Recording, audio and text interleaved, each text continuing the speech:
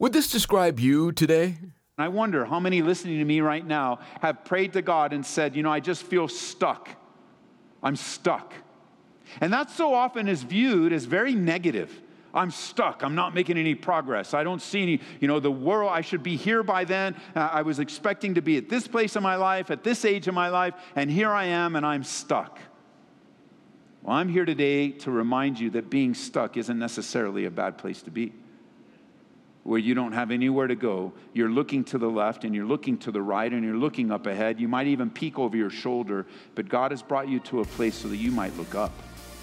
God is about to work. His hands are all over it, follower of God. His hands are all over your life. This is amazing grace. This is unfailing love. That you would take my place.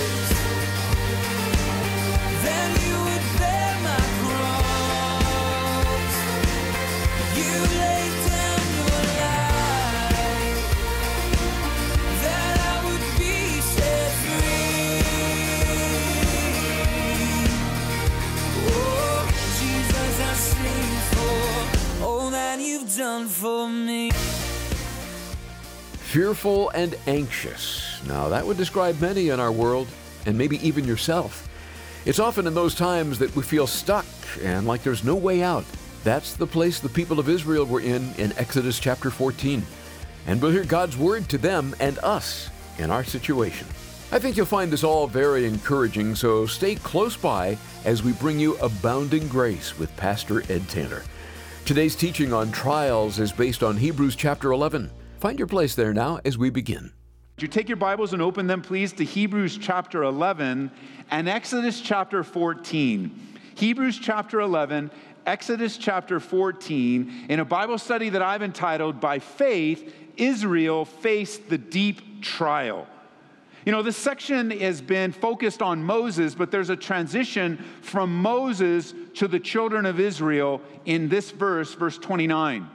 We've been looking at the faithfulness of Moses, the faith surrounding Moses, but now Moses, a few years have passed, and now Moses is going to lead the children of Israel out of Egypt, delivered from slavery.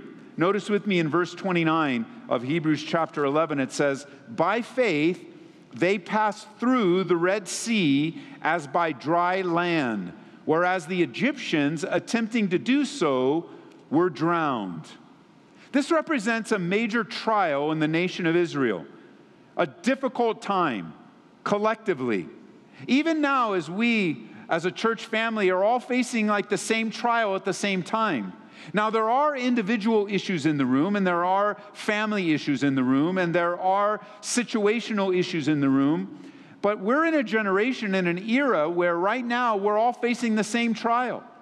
And there are different responses to the trial. Just like when there's a trial in your home, different people respond differently. And we should expect there'll be differences among us. We should expect that different people will respond in different ways. However, let's not neglect to see that there's great division in the body of Christ today. And that doesn't please the Lord. Division is not from the Lord. Now, of course, he speaks of us separating from false teaching and false teachers for sure.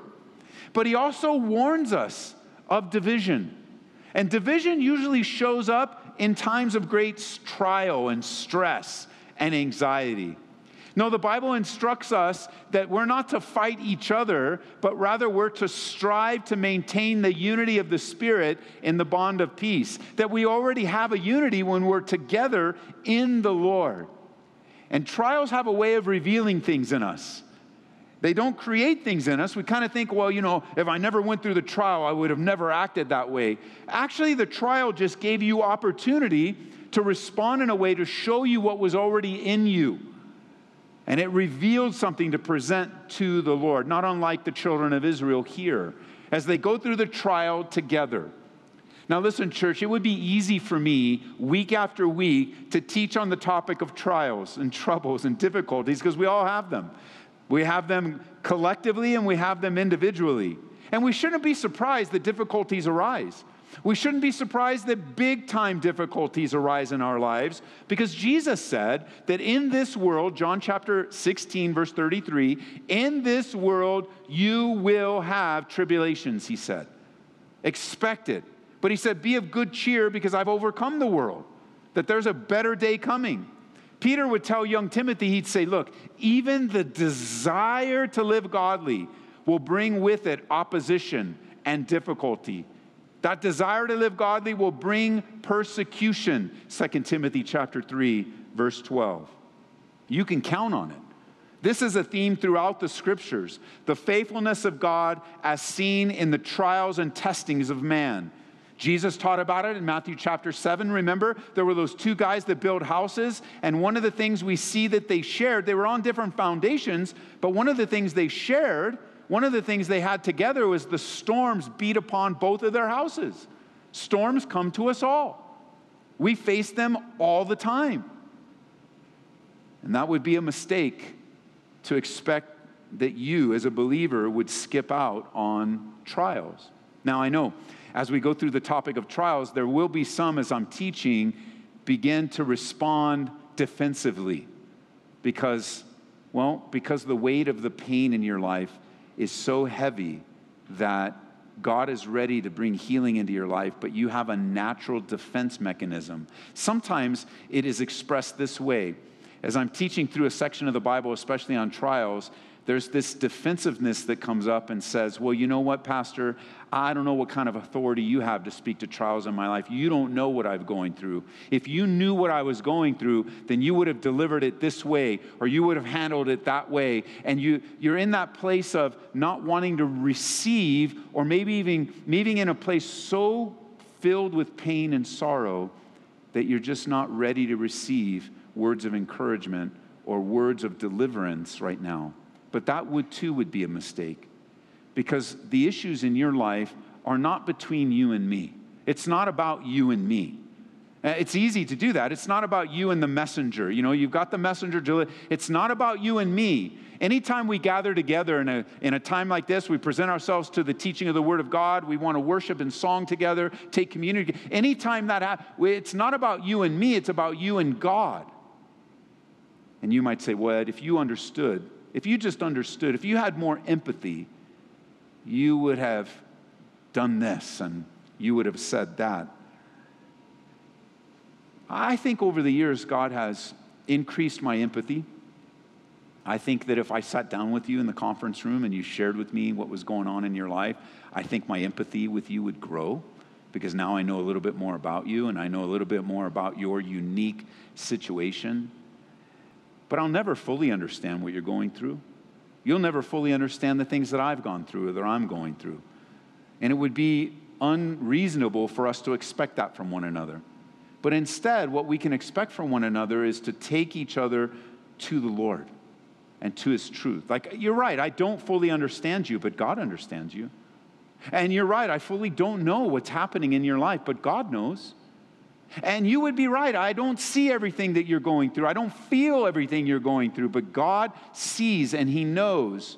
Remember, we learned in Hebrews that we have a high priest that can relate with us. That He's on our level. God in human flesh has faced all the trials and temptations that you have faced, except without sin. And He can empathize with you. I think as we learn how to cast our cares upon the Lord, you know what you'll learn? That He cares for you. And He does. Everything we're reading of in the Old Testament, all this testimonies of faith, are for us to learn from. And we notice that it's by faith that they passed through the Red Sea. But the Red Sea was a time of great trial. You could say it was one of the first great trials of this new nation being formed. 70 people years earlier enter into Egypt asking for grain. Just the family, Joseph's family, shows up asking for grain, asking for food.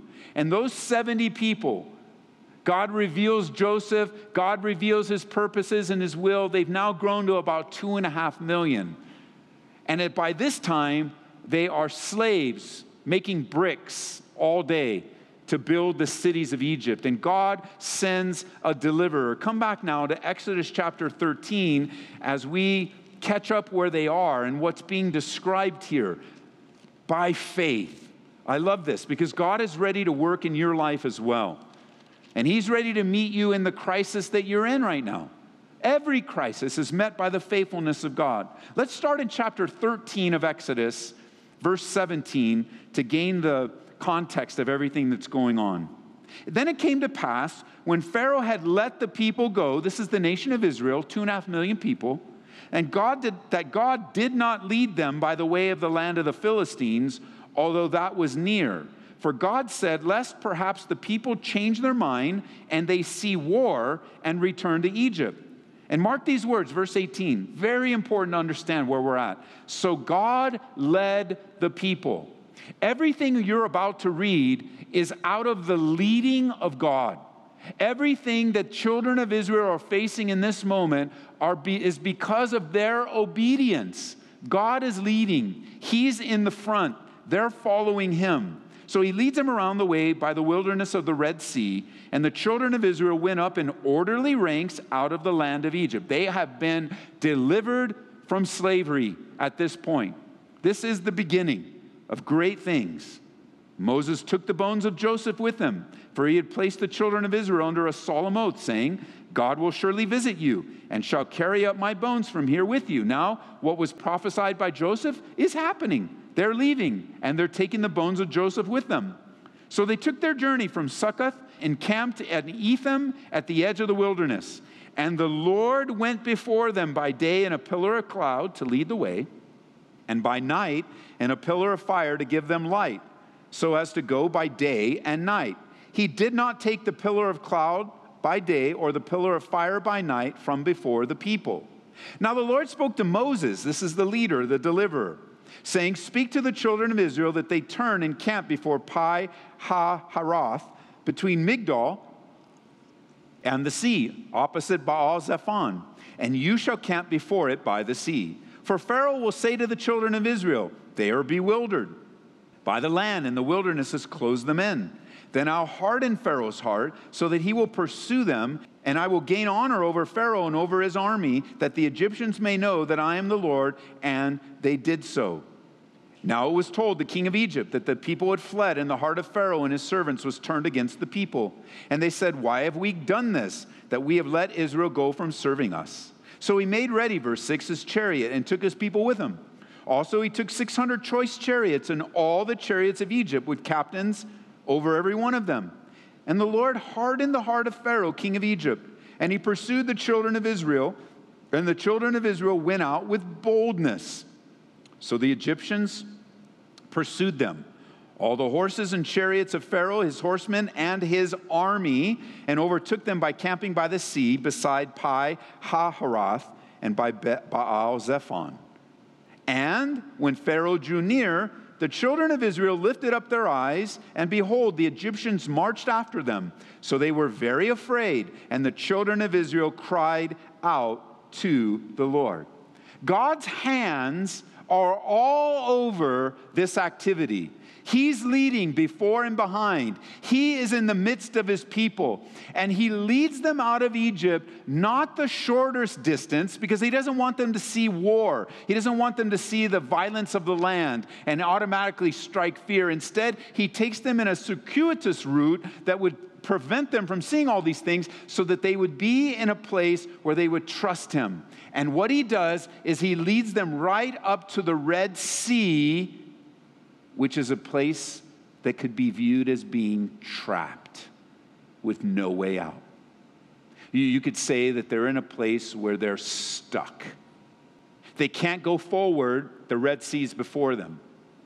They can't go to the left or to the right, because on either side of them are small mountains that, 2.5 million people running, the Egyptians will surely catch up to them. And then if they look backwards to retreat, they've got the Egyptian army. Now think of this for a second. The people, the children of the nation of Israel, they're not armed military people. They're moms and dads and kids like you and me. Now there might be some trained leaders and men among them, women that could fight a battle, but for the most part, they're just people like you and me. They're not trained for war. They're just living life. And God's taking them from one existence of life, from slavery, to a time of freedom and trust in the Lord. And in order to do that, there is a pause in their life.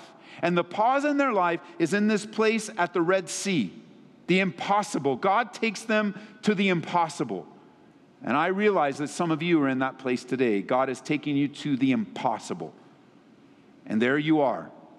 Which way to go? I can't go forward. I can't go either to the left or to the right. I certainly can't go backwards, and I'm stuck. And I wonder how many listening to me right now have prayed to God and said, I just feel stuck. I'm stuck. And that so often is viewed as very negative. I'm stuck. I'm not making any progress. I don't see any, the world, I should be here by then. I was expecting to be at this place in my life, at this age of my life, and here I am, and I'm stuck. Well, I'm here today to remind you that being stuck isn't necessarily a bad place to be. Where you don't have anywhere to go, you're looking to the left and you're looking to the right and you're looking up ahead. You might even peek over your shoulder, but God has brought you to a place so that you might look up. God is about to work. His hands are all over it, follower of God. His hands are all over your life. His providential sovereignty is in the midst of your life today. In the fear, in the anxiety. Notice what happens to them here in verse 10. It says, as they look at their situation, they're very afraid. You see that? They're very afraid. That's a normal response. It's not necessarily the best response, but that's a normal response. The idea of being afraid is not a bad thing. God has given us the emotion of fear. God uses fear in our life. That, like a healthy dose of fear will keep us away from danger. And it's not that fear is bad. It's an emotion that God gave. But here they're in a place of very afraid. You know what we might call that today? Panic. They're panicking. And you know as well as I do, nothing good comes out of panic. You begin to take things into your own hands. You begin to, maybe panic isn't the way you describe it. Maybe the way to describe it is you're freaking out right now. Because you're stuck. You're freaking out right now because you're stuck. You're very afraid. And then it says, well, look at, they cried out to the Lord. Now, if we just had this one verse, I could see how you could conclude that this is a good thing. This is not a good thing. They're not crying out to the Lord with their eyes closed and their heads bowed and their hands folded. Oh God, we are in big trouble, right? Say it, everybody. We are in big trouble. No, they are freaking out and complaining and murmuring about their situation. They are in a moment right now because of their circumstances that they have forgotten the goodness of God. And you said, how can you come to that conclusion? Read on. Verse 11. Then they said to Moses, because there were no graves in Egypt, have you taken us away to die in the wilderness? To which Moses could say, no. Then the next question, why have you so dealt with us to bring us up out of Egypt? Now that's a great question to ask. They're not asking it in a nice way, but let's answer it for them. Why did you take us out of Egypt? Here's the answer. Because you wanted to go out of Egypt. Because every day you cried out to God for a deliverer. Every day you wanted to be delivered. You wanted to leave Egypt. You wanted the promised land. You wanted the promises of Abraham. You wanted the promises of Isaac. You wanted You wanted all that God had for you. Why did you take me out of Egypt? Because God is giving you everything you've ever wanted. But they're stuck. And they're freaking out. Verse 12. Is this not the word that we told you in Egypt, saying, let us alone that we may serve the Egyptians? Really? Just leave us here? We'll just be slaves? Like, what are they thinking? Let me just say, they are speaking dumb here. If you like to write in your margins there, you can just they are speaking dumb. And don't you think for a moment that in times of difficulty, dumb things don't come out of your mouth. Because here they are. It would have been better for us to serve the Egyptians than we should die in the wilderness. That's just a lie. They're believing a lie here. They're not just speaking dumb, they're believing a lie. It would not have been better for you to be stuck in your sins and your trespasses. It would not be better to die in the wilderness. It would be better. You are the safest place that for you and me on the planet Earth is to be in the center of God's will. Even when and especially when you're stuck. And you feel like there's no way out. God is at work. God is at work in your life. And notice here what happens. They're upset. and they take it out on the people that are closest to them. In this case, they take it out on Moses, who came back in obedience to God. He came back as the deliverer, empowered by God to lead the children of Israel, standing before Pharaoh. You guys that are Bible students, you know Moses didn't even want to do this. He didn't even think he could do this. And yet God said, no, you will do this. So he's here out of obedience. They're following him out of obedience. God leads them to a place where they're stuck and they're trapped and they're boxed in a corner and there's no way out except to look up and trust God. And notice the answer from Moses in verse 13. And by the way, before we get to the answer, can you just, when I ask you to pray for your pastors, for their wives, for their kids, please do. Because we take the brunt of the murmuring and complaining in the church. We take the brunt of the attack on the church from the world. We take the brunt on the attack of the culture on the church. And we also take the brunt of believers, instead of trusting God, choosing to murmur and complain about difficult situations in their lives. And so pray for your pastors, because Moses, this is the beginning of 40 years of this for him. This is just a beginning, Mo. It gets worse. This is the way it is in his life. This is God's call upon his life. And he embraced it. He wasn't always perfect with it, but he embraced it. But the pastors, the leaders of your church, their wives, their kids, we're on the front lines. We take the full brunt of this. And it's just best for you not to murmur and complain. And I challenge anyone to search through the scriptures. Go ahead and email me, text me, whatever you want to do. Show me in the Bible where God gives you permission to sinfully murmur and complain just because you don't like something. Oh, there was no laughter on that one. There isn't anywhere. I know that we have a tendency to express our emotions that way, but really, what does complaining get you? Where is it taking you? You see, God is at work in your life, and He wants to use you to send Egypt a message. He wants Egypt to know about His power and His glory and His faithfulness. He wants today, the culture in which we live, He wants the church to represent this, as Jesus said, the salt and the light. He wants us to represent all that comes through the death and resurrection and ascension of Jesus. He wants the world to understand His power. He wants the world to understand His forgiveness. He wants Egypt, the culture today, to understand Him, and He's chosen to do it through the vehicle of you and me, His church. And how careful we need to be not to be all freaking out over things that are outside of our control. Sure, we might be stuck, but God will be with us. And notice what his answer is in verse 13. So Moses said to the people, do not be afraid. Number one, you're very afraid? Don't be afraid. Number two, stand still. Just stop it. Stop running all over the place. Stop trying to get things in your own hands. Stop it. Just stand still. And then you'll see, get your eyes back, you'll see the salvation of the Lord. You'll see it. Because He'll accomplish it for you, it says, today. For the Egyptians whom you see today, you will see never again, no more. And notice verse 14, the Lord will fight for you, and you shall hold your peace. Now that phrase, you shall hold your peace, let me paraphrase that for you. Be quiet. That's what Moses says. Hey, don't be afraid. Stand still. You're going to see God's work, His salvation. He's going to accomplish it. The Egyptians you're afraid of right now, you'll never see again. God's going to fight for you. God has placed Himself between you and your enemies. What a good word there for us. And maybe just what you needed to hear as you're stuck, afraid, and panicking. We're going through Hebrews one verse at a time here on Abounding Grace.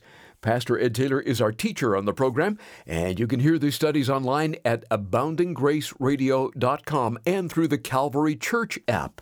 Check out Ed's blog at edtaylor.org. We also have a podcast. Look for us on Apple Podcasts. And thank you for remembering Abounding Grace in your giving to the Lord. Every gift that comes in goes right to the ministry. It plays an important role in helping us bring the truths of God's Word to the radio every day. And when you support the ministry today with a gift of $25 or more, you're invited to request a copy of A.W. Tozer's devotional masterpiece, The Pursuit of God. In it, Tozer seeks to make his readers thirsty for intimacy with the Lord. and it will leave you inspired to seek God more passionately and intimately. You can start your pursuit today by calling 877-30-GRACE. That's 877-30-GRACE. If you'd just like to make a donation to the ministry and are not interested in the book, you can donate safely and securely at aboundinggraceradio.com. Glad to have you with us for today's broadcast. We look forward to continuing the journey through Hebrews next time on Abounding Grace with Pastor Ed Taylor. In the meantime, let's be drawing on God's abounding grace for daily living. This is amazing grace. This is unfailing love. That you would take my place. That you would bear my cross. You laid down your life. That I would be set free. Oh, Jesus, I sing for all that you've done for me. Abounding Grace is brought to you by Calvary Church, Colorado, here in Aurora.